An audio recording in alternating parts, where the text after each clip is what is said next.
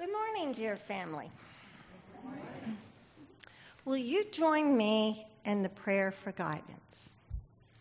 Lord, open our hearts and minds by the power of your Holy Spirit, that as the scriptures are read and your word is proclaimed, we may hear with glad hearts what you say to us today. Amen. Our scripture reading this morning is from Ephesians 4, verses 1 through 16. I, therefore, the prisoner in the Lord, beg you to lead a life worthy of the calling to which you have been called, with all humility and gentleness, with patience, bearing with one another in love, making every effort to maintain the unity of the Spirit and the bond of peace. There is one body and one Spirit, just as you were called to the one hope of your calling, one Lord, one faith, one baptism, one God and Father of all, who is above all and through all and in all. But if each of us was given grace according to the measure of Christ's gift, therefore it is said, when he ascended on high, he made captivity itself a captive. He gave gifts to his people. Now, when it says he ascended, what does it mean? But that he had also descended into the lower parts of the earth. He who descended is the same one who ascended far above all the heavens, so that he might fill all things. The gifts he gave were that some would be apostles, some prophets, some evangelists, some pastors and teachers, to equip the saints for the work of ministry, for building up the body of Christ, until all of us come to the unity of the faith and of the knowledge of the Son of God, to maturity, to the measure of the full stature of Christ. We must no longer be children, tossed to and fro and blown about by every wind of doctrine, by people's trickery, by their craftiness and deceitful scheming. But speaking the truth in love, we must grow up in every way into him who is the head, into Christ, from whom the whole body, joined and knit together by every ligament with which it is equipped, as each part is working properly, promotes the body's growth in building itself up in love. The word of God for the people of God. Thanks be to God. Thank you, Peggy. And these words from Ephesians, the 4th chapter. The last time I preached 2 weeks ago, talked about how Jesus had broken down the wall of separation between the Gentiles and the Jews, and we are all one. And then Paul, in another place in his letter, is going to say that there's neither male nor female, Jew nor Greek, free nor slave, but we are all one in Christ. Christ has broken down these walls. So, I was talking about what does it mean for us to break down walls. I got an email from someone who was here that day, and they talked about the wall that they felt they made by the way they sat in church. That they sat, I'm not going to put people who are sitting at the end of the pew on the spot here, but but they sat in a place and close to the doors where they could quickly get out. And they said my whole posture, and as I looked around in the room, I could see how we sort of have little walls of separation between each other.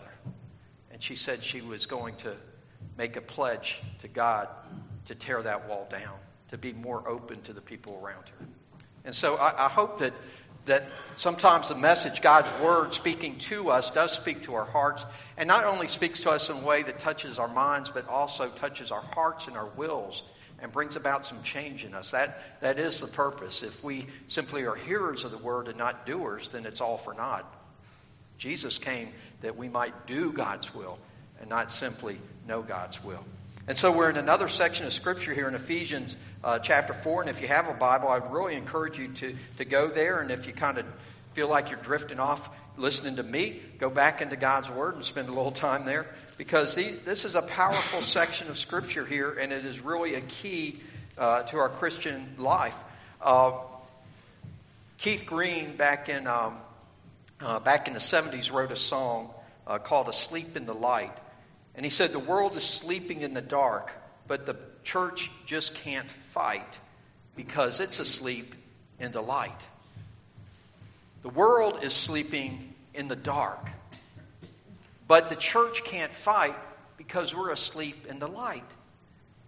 And what that means to me is that the world may be apart from God and not aware of God and not responding to God because it is in the darkness, because it can't see God. But we who are in the light have no excuse to be asleep. Part of the reason I think that we are asleep, part of the reason that Paul has to write even to that generation back then in the first century in Ephesus to say, wake up. Awake to the calling that you have been given, is because we are in such a narcissistic state in our culture. And that's not unusual. That has been true from the very beginning. The very first sins had elements of narcissism. It's about me. That's what the serpent in the garden, that's what Satan originally appealed to. What if you could be like God? What if you could have all this knowledge? So he appealed to that selfishness within us, that narcissism. And it's really, it's a topic of a lot of studies and a lot of commentary today, the narcissism of our time. And it's very hard to get people to move away from that and toward the selflessness of Jesus Christ's message. But God knows that our joy will be made complete when we do make that move. When we give up the illusion of happiness through selfishness and understand the truth of true joy in giving to others. There was a recent survey that said 17% of young people, I don't know what the age range was in there, I'd have to go back and look at that, but young people, 17% of them said that the number one goal for them in life was fame. They went back to 1992 and said in the same survey, the same question, it wasn't in the top 15 of answers, fame. People didn't regard fame as a life goal, but 17% represented the number one goal of young people, to be famous. And maybe it's the American Idol phenomenon, The Voice, and those things. So much of our culture and our media have been around self-glory to the point that we bought into that and really believe that that is the way to gain true happiness in this life. But one of the Psalms says that I would rather be a gatekeeper in the house of the Lord. I'd rather be the doorman, the servant in the house of the Lord, than to have that kind of fame, than to have everything in the world. I'd rather just be a servant of God. And I have found that true in my life. It's the times of greatest joy are the times when I'm doing something that's not with that ulterior motive of getting some kind of recognition or some kind of thanks. You do things secretly, and you do it unto God. So Paul is writing this, and he gives us 4 elements of what the Christian life is supposed to be about. And he begins by saying, as a prisoner for the Lord. You do know that when Paul was writing this, he's in prison. You know, he's not sitting in some rich pastor study someplace trying to think out these things, but he is actually living the servitude of the Lord. He is actually a co-sufferer with Jesus Christ for the sake of the good news that God loves this world and God wants this world to be saved through Jesus. And so he says, I'm a prisoner for the Lord. But I would also say that he was a prisoner of the Lord, that his heart had been captured by Jesus Christ. And so he understands that even in that dark dungeon that he is in, some of you saw the recent movie about Paul, Saul of Tarsus, the movie that was out at the movie theaters. I went and saw it with Lydia. And it was a little bit hard to take because so much of it was in darkness. And they really tried to replicate the conditions that he was in when he's writing these letters. But he is down in a dark dungeon. I urge you to live a life worthy of the calling you have received. I thought about this week, and I thought how impossible it is for any of us to live a life worthy of the calling. What is our calling in life? What has God called us to? Some people, they talk about how a preacher has been called to preach or to pastor. But every one of us has a calling by God in our lives, and we preach and we pastor in different ways. Everybody is a preacher, folks. Your life are testimonies to the gospel and the power of Jesus Christ. And so he says, I want you to live a life worthy of the calling. Now that is a challenge that I can't begin to imagine ever fulfilling, because how can I live a life that would be worthy of what God has called me to, which is to be a child of His who in every day, in every way, gives off the light of the kingdom and shares the message of Jesus Christ with the world. This is our life's work, folks. That's what Paul is telling us. This is your life's work. You know, so often I would hear, especially it was very common among football coaches and athletes. They'd say, well, in my life, God is number one, and then my family, and then my team. You know, they do the kind of lists. But God would be number one. But I would say this, Paul wouldn't accept that. Paul would say, no, God is your everything. And then everything else in your life, your family, the team, whatever it is you're part of, is incorporated into that love for God. But love for God is everything and has to run through all of those things. So that if you came to the point where you felt it was a choice between everything, you'd say there's no choice to be made here because God is my everything. And all these other things can only exist in my life when they are part of my calling of God. And Jesus said there may be a time when you have to make a choice between God and things in this world that you love. Between fame, between a job, between even a family. There are families out there who hate Jesus Christ. They hate religious people. And there are people who come to Christ and all of a sudden they got to go back to their family. And if they're going to be honest with them, they're going to have to tell them something and suffer the ridicule and the opposition of that family. So everything is wrapped up in living the life worthy of the calling of Jesus Christ.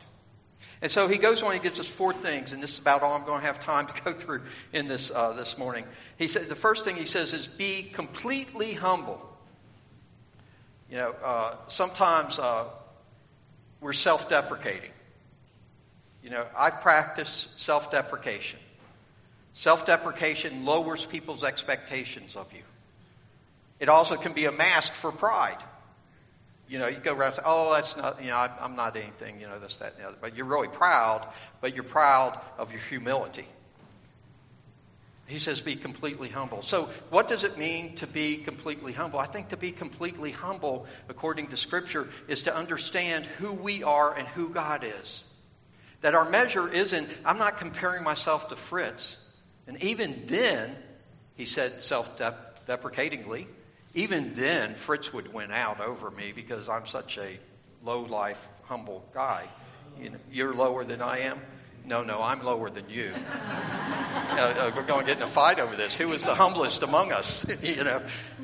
Where was I going with that? Oh, what does it mean to be humble? Is compare ourselves to God. Not me to Fritz or me to Peggy or Roz or anybody else, but to compare myself to God. And I tell you what, if I keep that in mind, then I'm always going to be humbled by that relationship. Humbled by the times that I fail to do what I know is right. Because sometimes I'm lazy. Now I realize we all need a Sabbath. You know the commandment that we need to rest on the Sabbath to keep that day holy. You realize that the commandment, though, the whole commandment is 6 days thou shalt work. That's a commandment. 6 days you're going to work. And then one day you're going to rest. We see that commandment as being about rest, but it's really about work with a time to rest.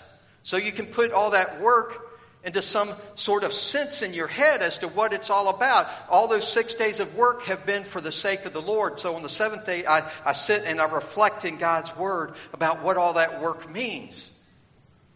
But I get lazy. I get tired.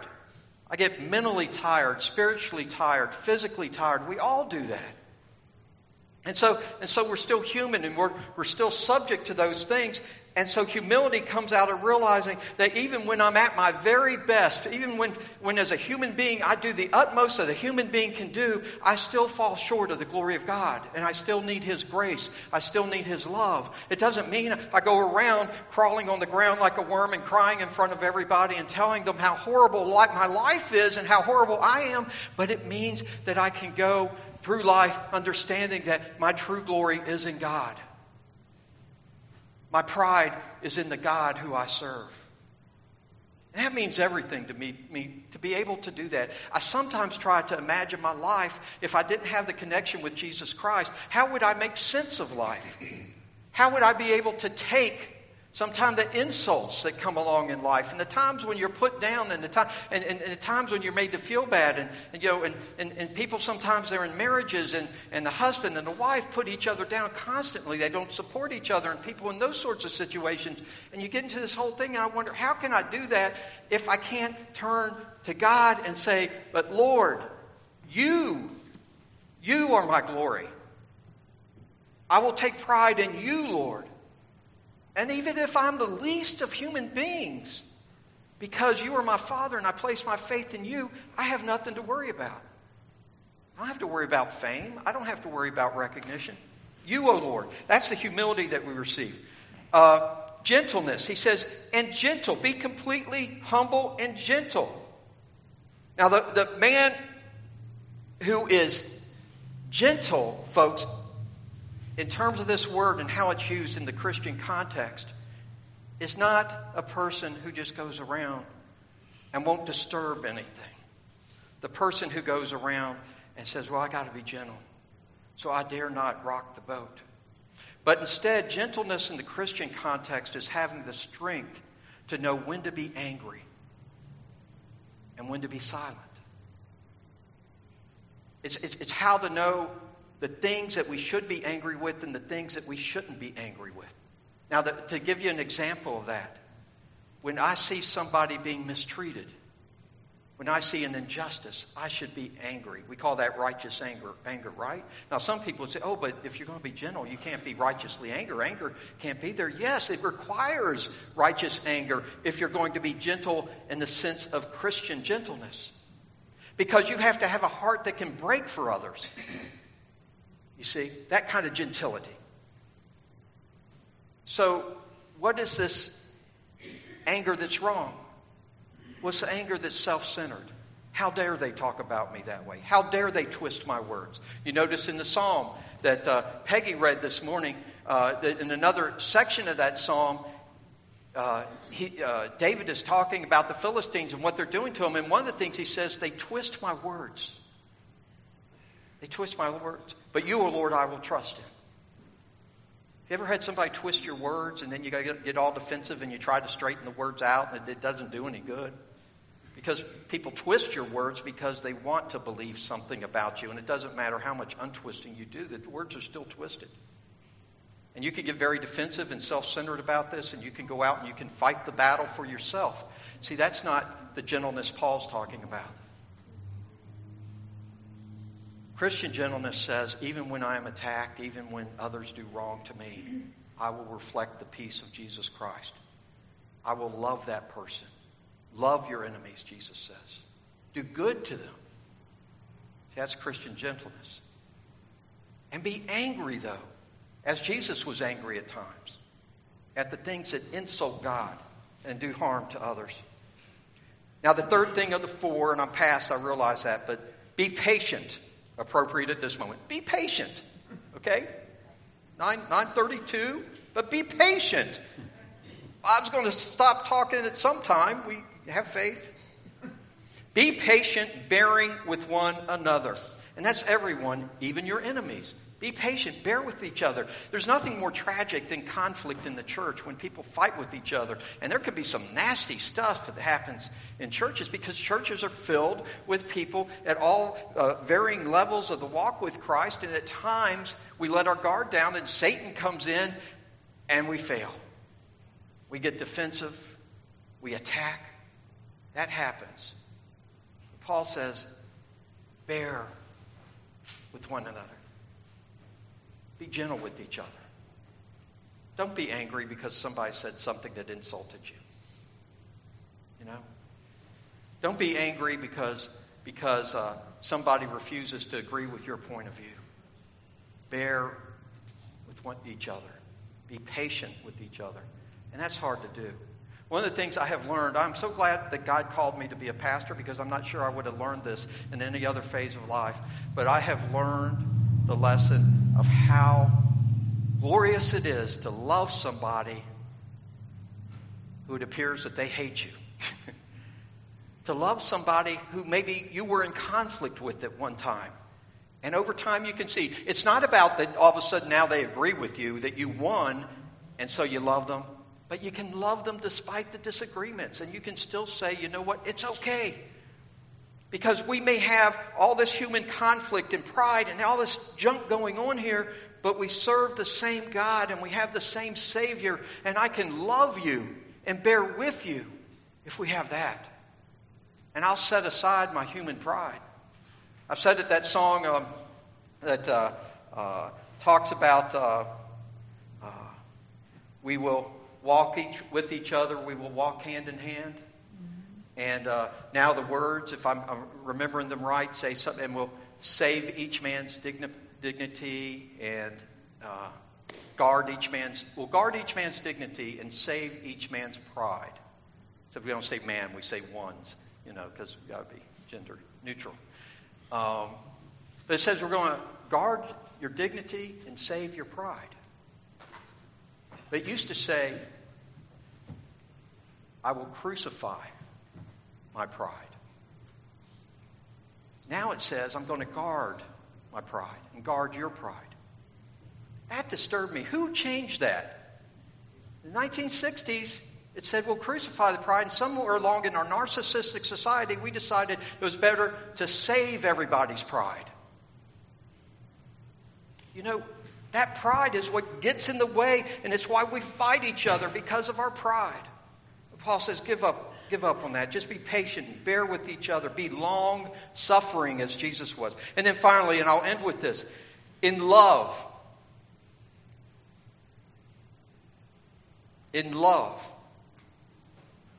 with God and in love with each other, in love, make every effort to keep the unity of the Spirit through the bond of peace. Every effort to keep unity, the bond of peace. Now, this is challenging. But I'm sure glad that God loves me more than I love the people around me. Because there are times when I don't demonstrate that love. There are times when I need to remember that the bond of peace is only preserved when I'm willing to love as Christ has loved me. And he says, make every effort. Don't just make an effort. Don't just try a little bit. Don't just make a little bit of a concession to someone else, but make every effort to do that. It's not a thing of saying, well, Fritz, because y'all sit up here, this is great. It's not a thing of saying, well, I tried with Fritz. I made the effort. I wrote him a little note, sent him an email, texted him. I did something. But he hadn't responded, so that's all. That's it. That's all I needed to do. He says, make every effort to keep the unity of the Spirit through the bond of peace. This is our quandary right now in the United Methodist Church as we're heading towards this general conference next February, where we're going to decide perhaps it'll get kicked down the road another few years, we're going to decide whether or not we stay together as a unified, united Methodist denomination. We have to make every effort to keep the unity and the bond of peace together. Every effort. It doesn't mean that in the end, that you stay unified. Because there are times when we can't walk together in the light. There are times when one group may have wandered away. One group may have made a decision, and you know that to be faithful to Jesus Christ, you've got to go a different way. And that's fine. And you can bless each other and love each other despite your differences. Maybe that's what's going to happen. But we have to make every effort. And sadly enough, a lot of people out there aren't willing to make every effort. Only a token effort. So let's make every effort. Folks, this week I want to challenge you to something. All of this, if I had done the complete sermon, one of the things at the end I was going to go to is the danger of laziness. It's so easy to sit on the couch nowadays. Used to be people sat on the couch, they got bored, they got up and they went and did something. But now we're just, yeah, here you go. Okay, yeah. Laziness is a big danger. So my challenge to you this week is to get up and do something. Don't wait for somebody to come and do something for you. Get up and do something for somebody else. Get up on Friday evening and come to the fire pit and then sit there. It's not that hard. Okay? If you don't have a chair, I'll bring a chair for you. I'll go get you a chair. Had somebody the other night. They wanted to come, but they said, well, the sun is so bright at that night, and I really can't be out in the sun. Well, I happen to have a super duper chair that has an umbrella that comes up. So I gave him my chair. Okay? Do something. If you've never gone to a Sunday school class, get down there today and be part of a Sunday school class. Never been a part of a Bible study, in a midweek Bible study, go over to the community center. If you've never volunteered for anything, volunteer over at the community center or at the food pantry or for a mission trip. Do something. Get up and make every effort to be that person who shines the light of God's kingdom and who is trying to be worthy of the calling that you have been called to. Amen. Holy Father, if we are to know joy, if we are to know true life in this life, then we must be able to understand that the love of Christ is indeed so amazing and so divine that it demands our soul, our life, our all. Father, may we go forth to serve in your name. May we serve with patience, with love, with gentleness, and with humility. And may we know the joy of walking in the steps of our Lord Jesus Christ. And amen.